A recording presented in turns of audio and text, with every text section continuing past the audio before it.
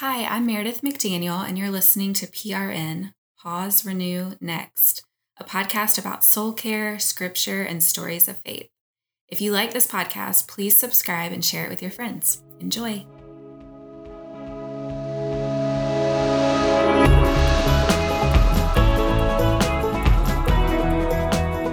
Welcome to PRN, Pause, Renew, Next, the podcast. I'm Jenny Detweiler. Well, friends, I am really excited about today's guest, KJ Ramsey. If you haven't yet heard of KJ Ramsey, chances are you will in the near future. She's a therapist, an author, and an Enneagram facilitator, and she has a wealth of knowledge, which you'll hear pretty quickly on today's podcast episode. KJ has a 10-year history of chronic pain, and she writes about her experience both personally, from a spiritual perspective, and from a neurobiology perspective. I have been following her on Twitter for quite some time, and I love her posts. They're always eloquent and spot on. Her first book is scheduled to come out in May. It's called This Too Shall Last: Finding Grace When Suffering Lingers. I loved this conversation with KJ. She's the real deal, and I hope that you will too. So with that, let's jump into today's podcast episode. Well, KJ, welcome to the podcast. Would you like to introduce yourself for our listeners? Sure. Thanks for having me. First of all, it is really fun to be with you today. And I'm KJ Ramsey. I am a therapist and a writer. I have a book coming out this year, and I love talking about how God meets us in the middle of our hard things. Yeah, which I'm excited to talk to you about today. So the title of your book, which comes out in May, right? Mm-hmm. Is This Too Shall Last: Finding Grace When Suffering Lingers. So somebody does not set out to write a book about suffering called This Too Shall Last without having a story. Can you share about how you became so familiar with suffering? Absolutely. Yeah. So suffering, I can honestly say, has been part of my life since the beginning. I grew up in a household that, though there was a lot of love, there was also a lot of chaos. But I would have for a lot of my life not said that suffering was part of it. Really did not get in touch with the pain in my life until my health started to fail about 11 years ago. Very suddenly, I became sick with an autoimmune disease called ankylosing spondylitis. It took a lot of years before we figured out the name of the disease that was messing up my life. But yeah, I've had this disease and pain really as part of my life every single day for the last 11 years. And so living with an incurable illness has forced me to reckon with the fact that suffering is actually a part of every Christian story. Yeah. And that it's been part of my whole story along with God's grace. Mm-hmm. So that's really roundabout sort of how I came to write this book. And the fact that I just could not find books that addressed stories like mine from their midpoint rather than just being things that we've overcome. Right. Yeah. One of my heroes is Joni Eareckson Tada. Are you familiar with her? Yeah. Mm-hmm. Do you have any people like that you followed or that have given you inspiration? You know, honestly, I wish I could say I had more heroes. I really do like Joni. I've found her to be an inspiration over the years. I found my own mentor, Kelly Kapic, to be a bit of an inspiration too. His wife has lived with chronic pain for about the same amount of time as I have. But yeah, I've struggled to find voices that really resonate with mine and that include stories that are similar to mine. So that's been actually difficult for me. Yeah. Yeah. Before this podcast, which actually we kind of jumped into the deep end. So that's what happens with me. We're both counselors. That's what we do, right? It's true. So before we did this podcast, I went on your website, which listeners, she has an awesome website and I'll link to it in the show notes. And you have a lot of articles that you've written. And I found a favorite quote in one of your articles: "Suffering internalized is dark and heavy, but suffering shared engenders courage and hope." So I know you've written quite a bit about interpersonal neurobiology, and I know what that is, but I'm not sure everybody knows what that is. Can you explain, kind of what that is, and also how it impacts the way you view suffering in community? Absolutely. So interpersonal neurobiology is a field of study that really integrates a lot of different disciplines, from psychology to anthropology to theology, and neuroscience, obviously. And it's really about seeing that our brains are actually more than the 3-pound mass on the top of our heads, that really your brain and your mind are embodied. So they're throughout your whole body. And also that you are relational. So everything about how your mind works is actually constantly being shaped and formed and stretched by the people around you. Right. And really, I've found that that is so consistent with Scripture's view of who we are as people. So Scripture shows that we're made in the image of God, who is relational in and of himself. That's the Trinity.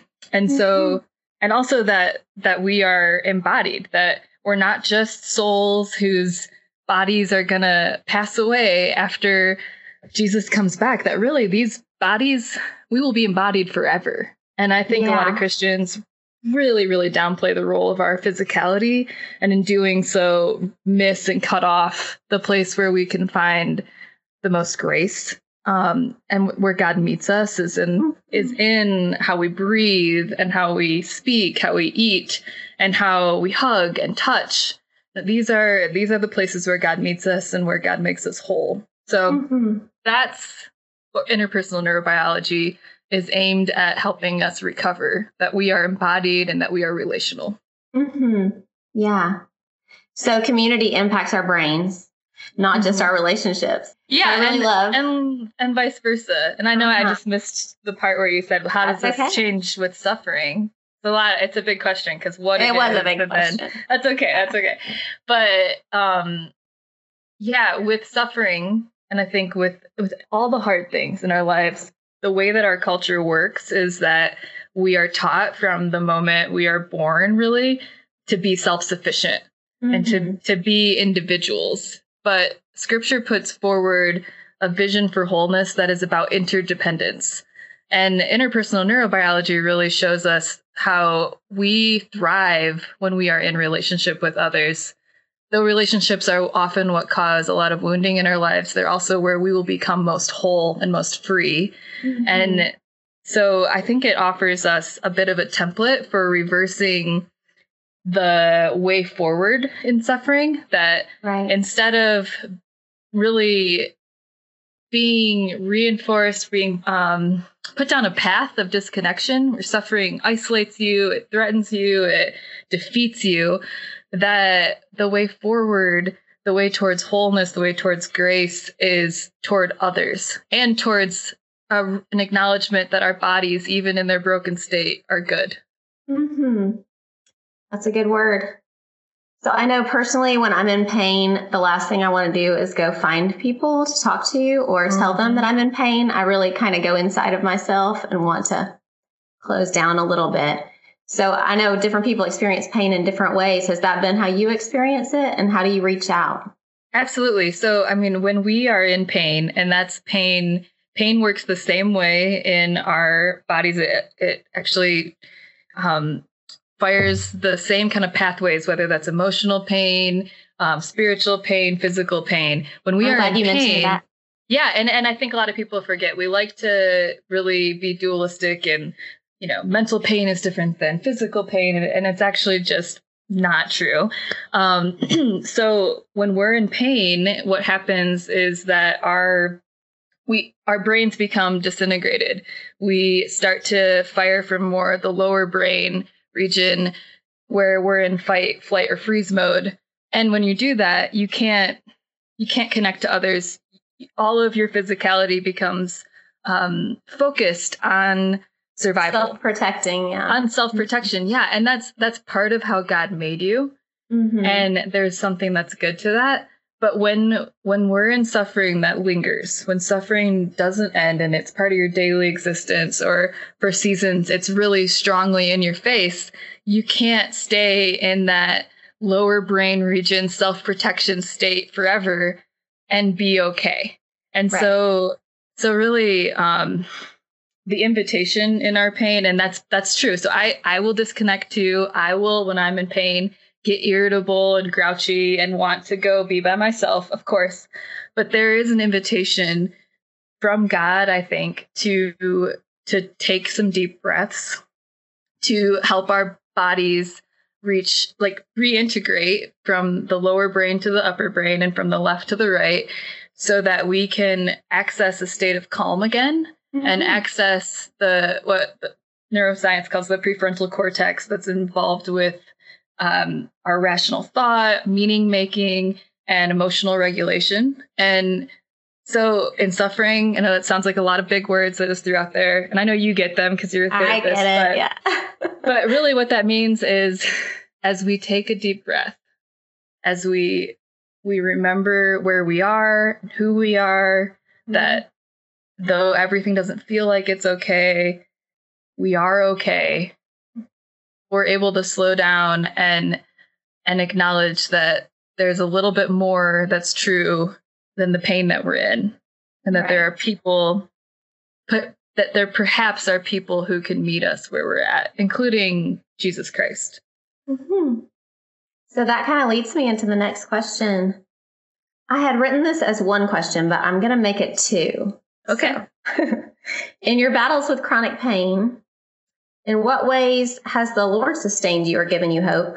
Like real examples in your real life.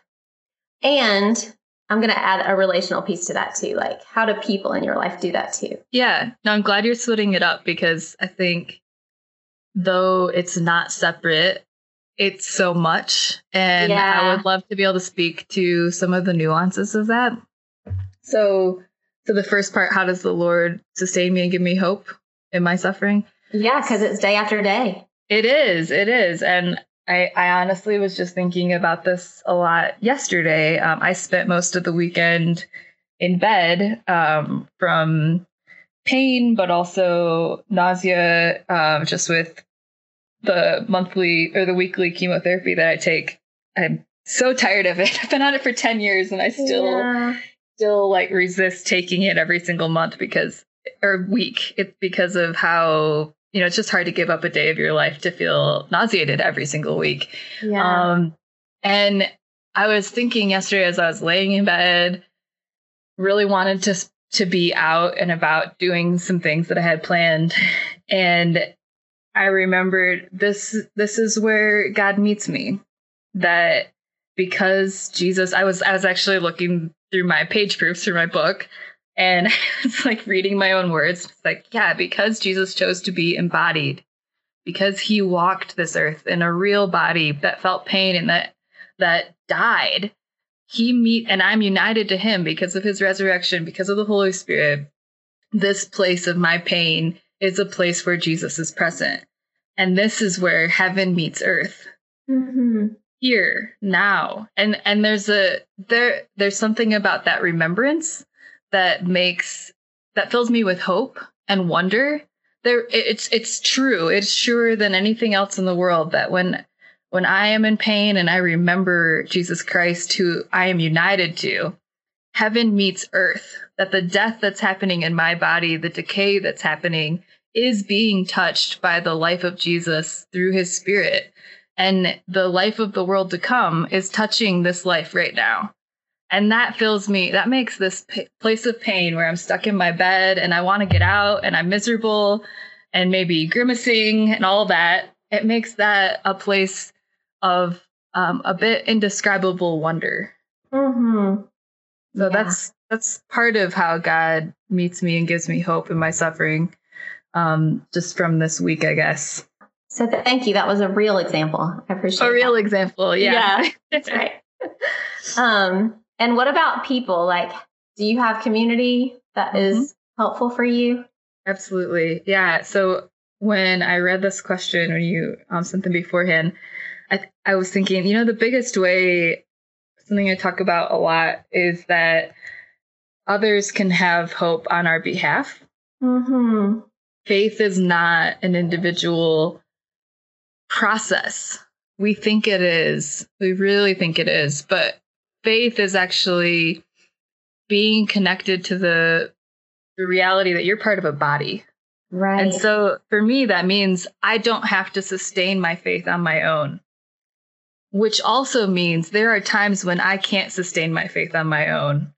And instead of a thing that brings me shame, that is the ground of my hope, because I can ask other people to believe for me, to believe that God is good on my behalf, to believe that my life is going to be more than just one slew of bad things after another, to believe that there's more to my identity than my disease, to remember that I'm more than a grouchy person who is stumbling around and can't walk some days, yeah. That. So our faithlessness is actually an invitation to a greater, more true sense of identity. And what that really looks like on a practical level is when I am struggling at this point, because it's been enough years of being in this process, I know to reach out.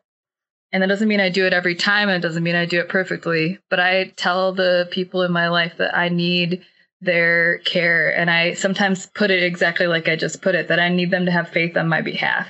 Mm-hmm. And they do. And they commit to pray for me. And they remind me of what's true. And that doesn't mean giving me platitudes. It means saying what's true about who I am and how they see me, and telling me stories from their life, not just about suffering, but just to remind me that there's more going on than my small world, how my world gets, made small to like the smallness of my bedroom. But yeah, so that's kind of beginning of an answer. I could really talk about that for like 17 podcasts. So well, maybe we'll do that later. Yeah. And that kind of leads me into asking about counseling, because I know as a counselor, sometimes I can be struggling with things personally. I go in and it all of a sudden becomes about somebody else. And that sometimes is really helpful for me. And not just in counseling, parenting that happens, ministry that happens, all kinds of different ways. Being with other people sometimes gives us different perspective and gets us out of our own heads. Mm-hmm. So for you, what led you into the counseling field? So it was my disease that led me into the counseling field. I was working in community development for a nonprofit called the Chalmers Center. And it was the second time in my very young life. I don't remember how old I was, 24. The second time at 24 since graduating from college that I had to quit my job because of my disease. And I thought that was going to be my whole career, that I was going to be in the work of poverty alleviation, especially on the more research and training side of things. And my body seemed to not be letting me have a normal career. And I was also, I think, deeper longings were being stirred of what I wanted to be able to do. I wanted to go to a deeper place. I wanted to talk about the poverty of the human spirit, and beyond economic poverty. Not that economic poverty doesn't deserve our attention as well, but I think I wanted to get underneath it all. And my body wouldn't let me keep working. So in the wake of having to quit that job and grieve the loss of my career, I was seeing a therapist to process things, and she had a chronic illness. And I noticed how she was able to set up her space to work for her body and set up her schedule to work for the unpredictability of her body, but also how she was able to offer me a safety and an ease with sharing my story that I really had struggled to find. And I'd tried some other therapists and they just did not get it. I had to explain so much about what.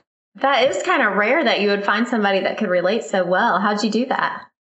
I found somebody that went to my sister church. Okay. And so I think just through like word of mouth, I found out that she had a chronic illness. And so I tried her, and I was pretty demoralized by that point because it was like I'd seen someone else and felt just totally misunderstood. And like I had to spend so much time trying to explain what my life looked like, going to so many doctor's appointments and getting so much treatment. And yeah, so in that experience of seeing this therapist, I was getting in touch with some things in my own story of how God has made me. And I realized there are so few therapists who really understand the experience of chronic physical pain. And I just was like, all right, this is a career my body might let me do. Yeah. This is a presence I can offer to others. I'm going to try it. And my husband was in seminary at the time. He was on the slow track because of being my caregiver. And so it was really time for him to be able to finish his degree and be able to become a pastor like he had been working towards for years. And so we moved to Denver and both went to Denver Seminary. He finished his degree and I got mine and haven't looked back since. So that's how I became a counselor. And I've loved it. And my whole practice is not given just to chronic physical pain, but right. I have found that my own experience of pain helps me be sensitive to the ways that we all have parts of our stories that we would not have chosen. Mm-hmm. And that through telling those stories in an atmosphere of safety and respect, we are able, like our lives are expanded to experience who we are and where we are as places of grace. Yeah. And I have the same experience as you, that sitting across from people, even when I'm in pretty bad physical pain, sometimes I have to cancel sessions, but I am able sometimes to just almost be in this other dimension of joy and connection. And I love getting to do that, of just this mystical thing of hearing someone's story and focusing on them, offering them that kind of attunement and presence. Even while I'm in physical pain, I'm not forgetting my pain, but there's this union that happens while listening that's just a gift, and I am so thankful for, and it really fills my sometimes really painful days with a special kind of joy. It's a joy over shared suffering and sorrow, oddly, but it's beautiful, and I'm really grateful to get to do it. So I was going to talk to you about the Enneagram, and you saying I can sit with shared sorrow takes me right there, because you're an Enneagram 4, right? Right. So I'm just, so speaking my language. That's right. So I have talked about the Enneagram with other people on my podcast, although I am not a facilitator and neither have those people been. So it's been kind of a lay conversation. Yeah. But you are a facilitator. So I'm kind of wondering, how do you think understanding more about your personality has helped you personally? I'm making all these questions multiple layers. I'm sorry about that. It's okay. It's okay. How does it help you personally, as an author, as a counselor? Start there. Yeah, wherever you want to start. Okay. How does the Enneagram help you? Yeah, well, it's been a process for sure. And at this point, I'm years into it, but learning about my own type was an incredible, and it wasn't very straight how I got to the point of knowing my type. So I should say engaging the Enneagram as a spiritual formation tool led me to be in touch with my own story and the pain and the grace in my story, because we mistyped me at first as a 1. Oh. And so there was a good year and a half process of after that. So there's a process to get to that. And then there was a year and a half process of figuring out that we totally got it wrong. And during that year, it evoked so much pain for me to realize how misunderstood I felt by my spouse was actually how misunderstood I felt my whole life. And for me to be able to acknowledge these deep wounds in my story and in my childhood of how I felt in my family, how I felt at school. I was a weird little loner growing up until about the 8th grade. And it was so good for me to acknowledge that pain, but it also then was an invitation for me to be who I really am. So I think I had always felt the shame over my creativity, my quirkiness, my love. I'm a 4 with a 5 wing, so my love for research and I'm just a big nerd. Yeah, for knowledge, but also my like kind of small window of emotional energy. Even though I'm a deeply empathetic person, I also, I have limits on how much I can offer. And so it was so affirming once I did finally figure out my type, because it helped me own it is good. It is a gift to be who I am as a creative, as a deeply empathetic person. And God is inviting me to greater stability. And it was funny. I have I'm taking you on a big journey here. So sorry for my long answer, but I'm for it. I have an anchor tattoo on my wrist, and I'd gotten it a few years before I learned about my type. And it was so funny because for 4s, the virtue is equanimity. And that's really like emotional balance, that whatever storms are coming in, we don't have to be totally ruled by them. There is a center within us that can remain true and calm and grounded no matter what. And there's an invitation there. And I had already intuitively known that was what I needed when I got this tattoo, that Christ is my anchor. And no matter what the storms of suffering and life were bringing, that I was always secure in him. Yeah. And it was just such a cool moment when I realized that I already knew that about myself. And that's in Hebrews 6, I think. I think it's 6, yeah. Yeah, I love that verse. Yeah, I love it too. And I think that's what the Enneagram offers us, is a way to respect and honor our stories, but also to see the grace that God has already shown us in our story, the way that he's already been inviting us into wholeness, and that we've already been responding to him all the way along. And there's just this power of naming that goodness that you've already been participating in. When you name it, then you get to own it more. And you get to explore the nooks and crannies of it further and offer it to others. And that's not even getting into like how much it's transformed my marriage, to know about my spouse's type and what it offers my clients to be able to walk with them and learning about their own stories and personality dynamics. But for me, it's been a massive tool to seek balance and to then find rhythms that help me be rooted in who Christ has made me, instead of only wildly empathetic and emotional, or only melancholy, or all these things. It just takes me back to my body and to practices that are grounding. Yeah, that's really good. I did find a quote about that too, because you wrote an article about the Enneagram.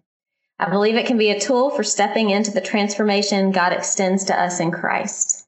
And I love that so much because, yes, even I use the Enneagram inappropriately in kind of throwing it around sometimes because it's fun to do. It's just a fun conversation starter.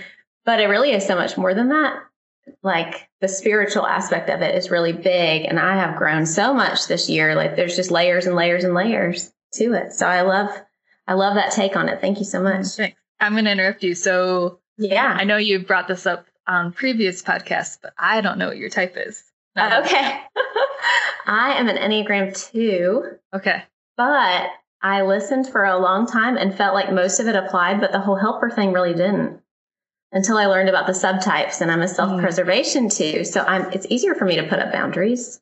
Probably being a counselor for 10 years has helped with that too. But sure. Yeah, but kind of a big extrovert, less than other 2s probably. Yeah. So I'm very strong in the feelings, but learning my root sin is pride. Like I knew that, but this year the Lord has just really brought it up and brought the whole gift of humility to the forefront, which I think he's been teaching me through a lot of things over the last few years. But yeah, there's a lot to the Enneagram. And I'm not going to take more time to talk about me about it, but it's big. There's a lot to it. There is. So we kind of talked about scripture, but has there been a particular scripture that's been meaningful to you through this journey? Yeah, so my favorite scripture is Psalm 126:5, which says, "Those who sow in tears will reap with shouts of joy." And I've found that to be true and a promise. So there's a truth that when we sow with our tears, we actually acknowledge and express our sorrow, that it is the means that God uses to awaken joy. And we always tend to think that sorrow and joy are very separate from one another. Mm-hmm. But I've experienced that it's in my sorrow that joy tends to grow and surprise me. It's like in that movie Inside Out. They go together. Mm-hmm. Absolutely. Yeah, they do such a good job in that movie of depicting that and of depicting emotion in general. But yeah, and I think it's a promise as well that there is sometimes, and this is what I talk about in my book, there are hard things that stay in our lives until Jesus returns. And Jesus is returning, and there is joy coming. Joy is our inheritance. And so we have to remember that and yearn for that. And then I think the beautiful invitation that's a big challenge for us is that we get to taste that now. But that we aren't the authors of that joy, Jesus is, and that it involves going to places that we generally would not choose to go. Yeah. And trusting him that he's going to take us there and not just take us into disappointment, but he's going to lead us by the hand into joy. That's really good. That is really good. Your book is coming out in May. And so can people pre-order it now? They can. Yep. Okay. You can pre-order it. So I'll link to that on my show notes. What is your hope for your book? Like, what are you hoping it will mean to people, that it will accomplish in the world? My hope for This Too Shall Last is that it sparks curiosity and courage in readers to experience their stories and their bodies and their relationships as places where God is already present. I hope that it makes a bit of a difference in how we talk about the hard things in our lives. I hope it creates some conversation among Christians and beyond about the nature of suffering and the nature of our bodies. That it changes a little bit about this dualistic thing we have going on. But yeah, I hope ultimately that for people who are suffering, that it sparks curiosity and courage, that their life really has goodness in it already. Well, I'm going to pray it does just that. Thanks. So if you guys are not following KJ on Instagram or Twitter, you should be, because she always has really great posts that I think are already doing that, even if they're not reading your book. So she's worth a follow for sure. So to close this podcast, we kind of talked about a lot of hard things. We did talk about a lot of hard things. So I'm going to end on a lighter note. You mentioned, I did not prep you for this.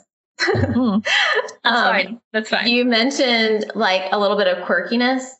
So tell me how your quirkiness comes out. Oh gosh, how does it not come out? Is more the question.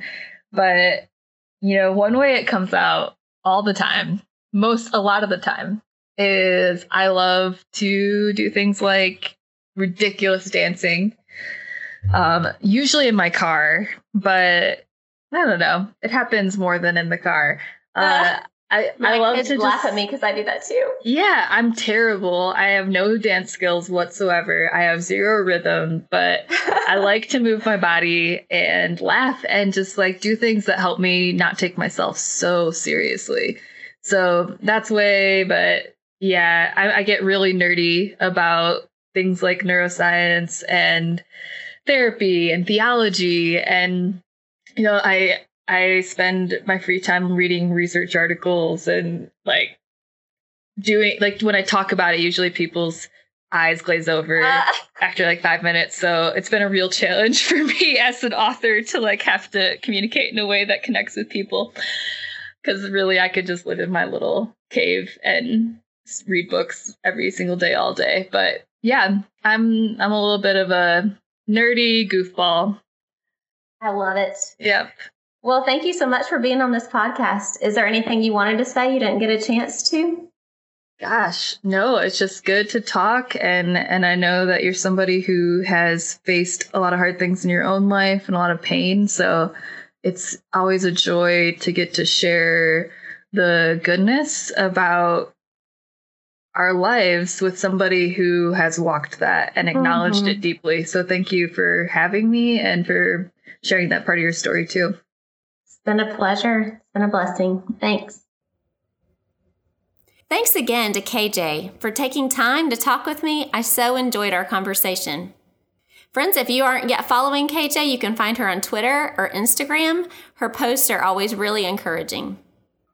You can also find out more about KJ Ramsey at her website, kjramsey.com, where you can learn more about her ministry, see other podcasts she's been on, and some of the articles she's written.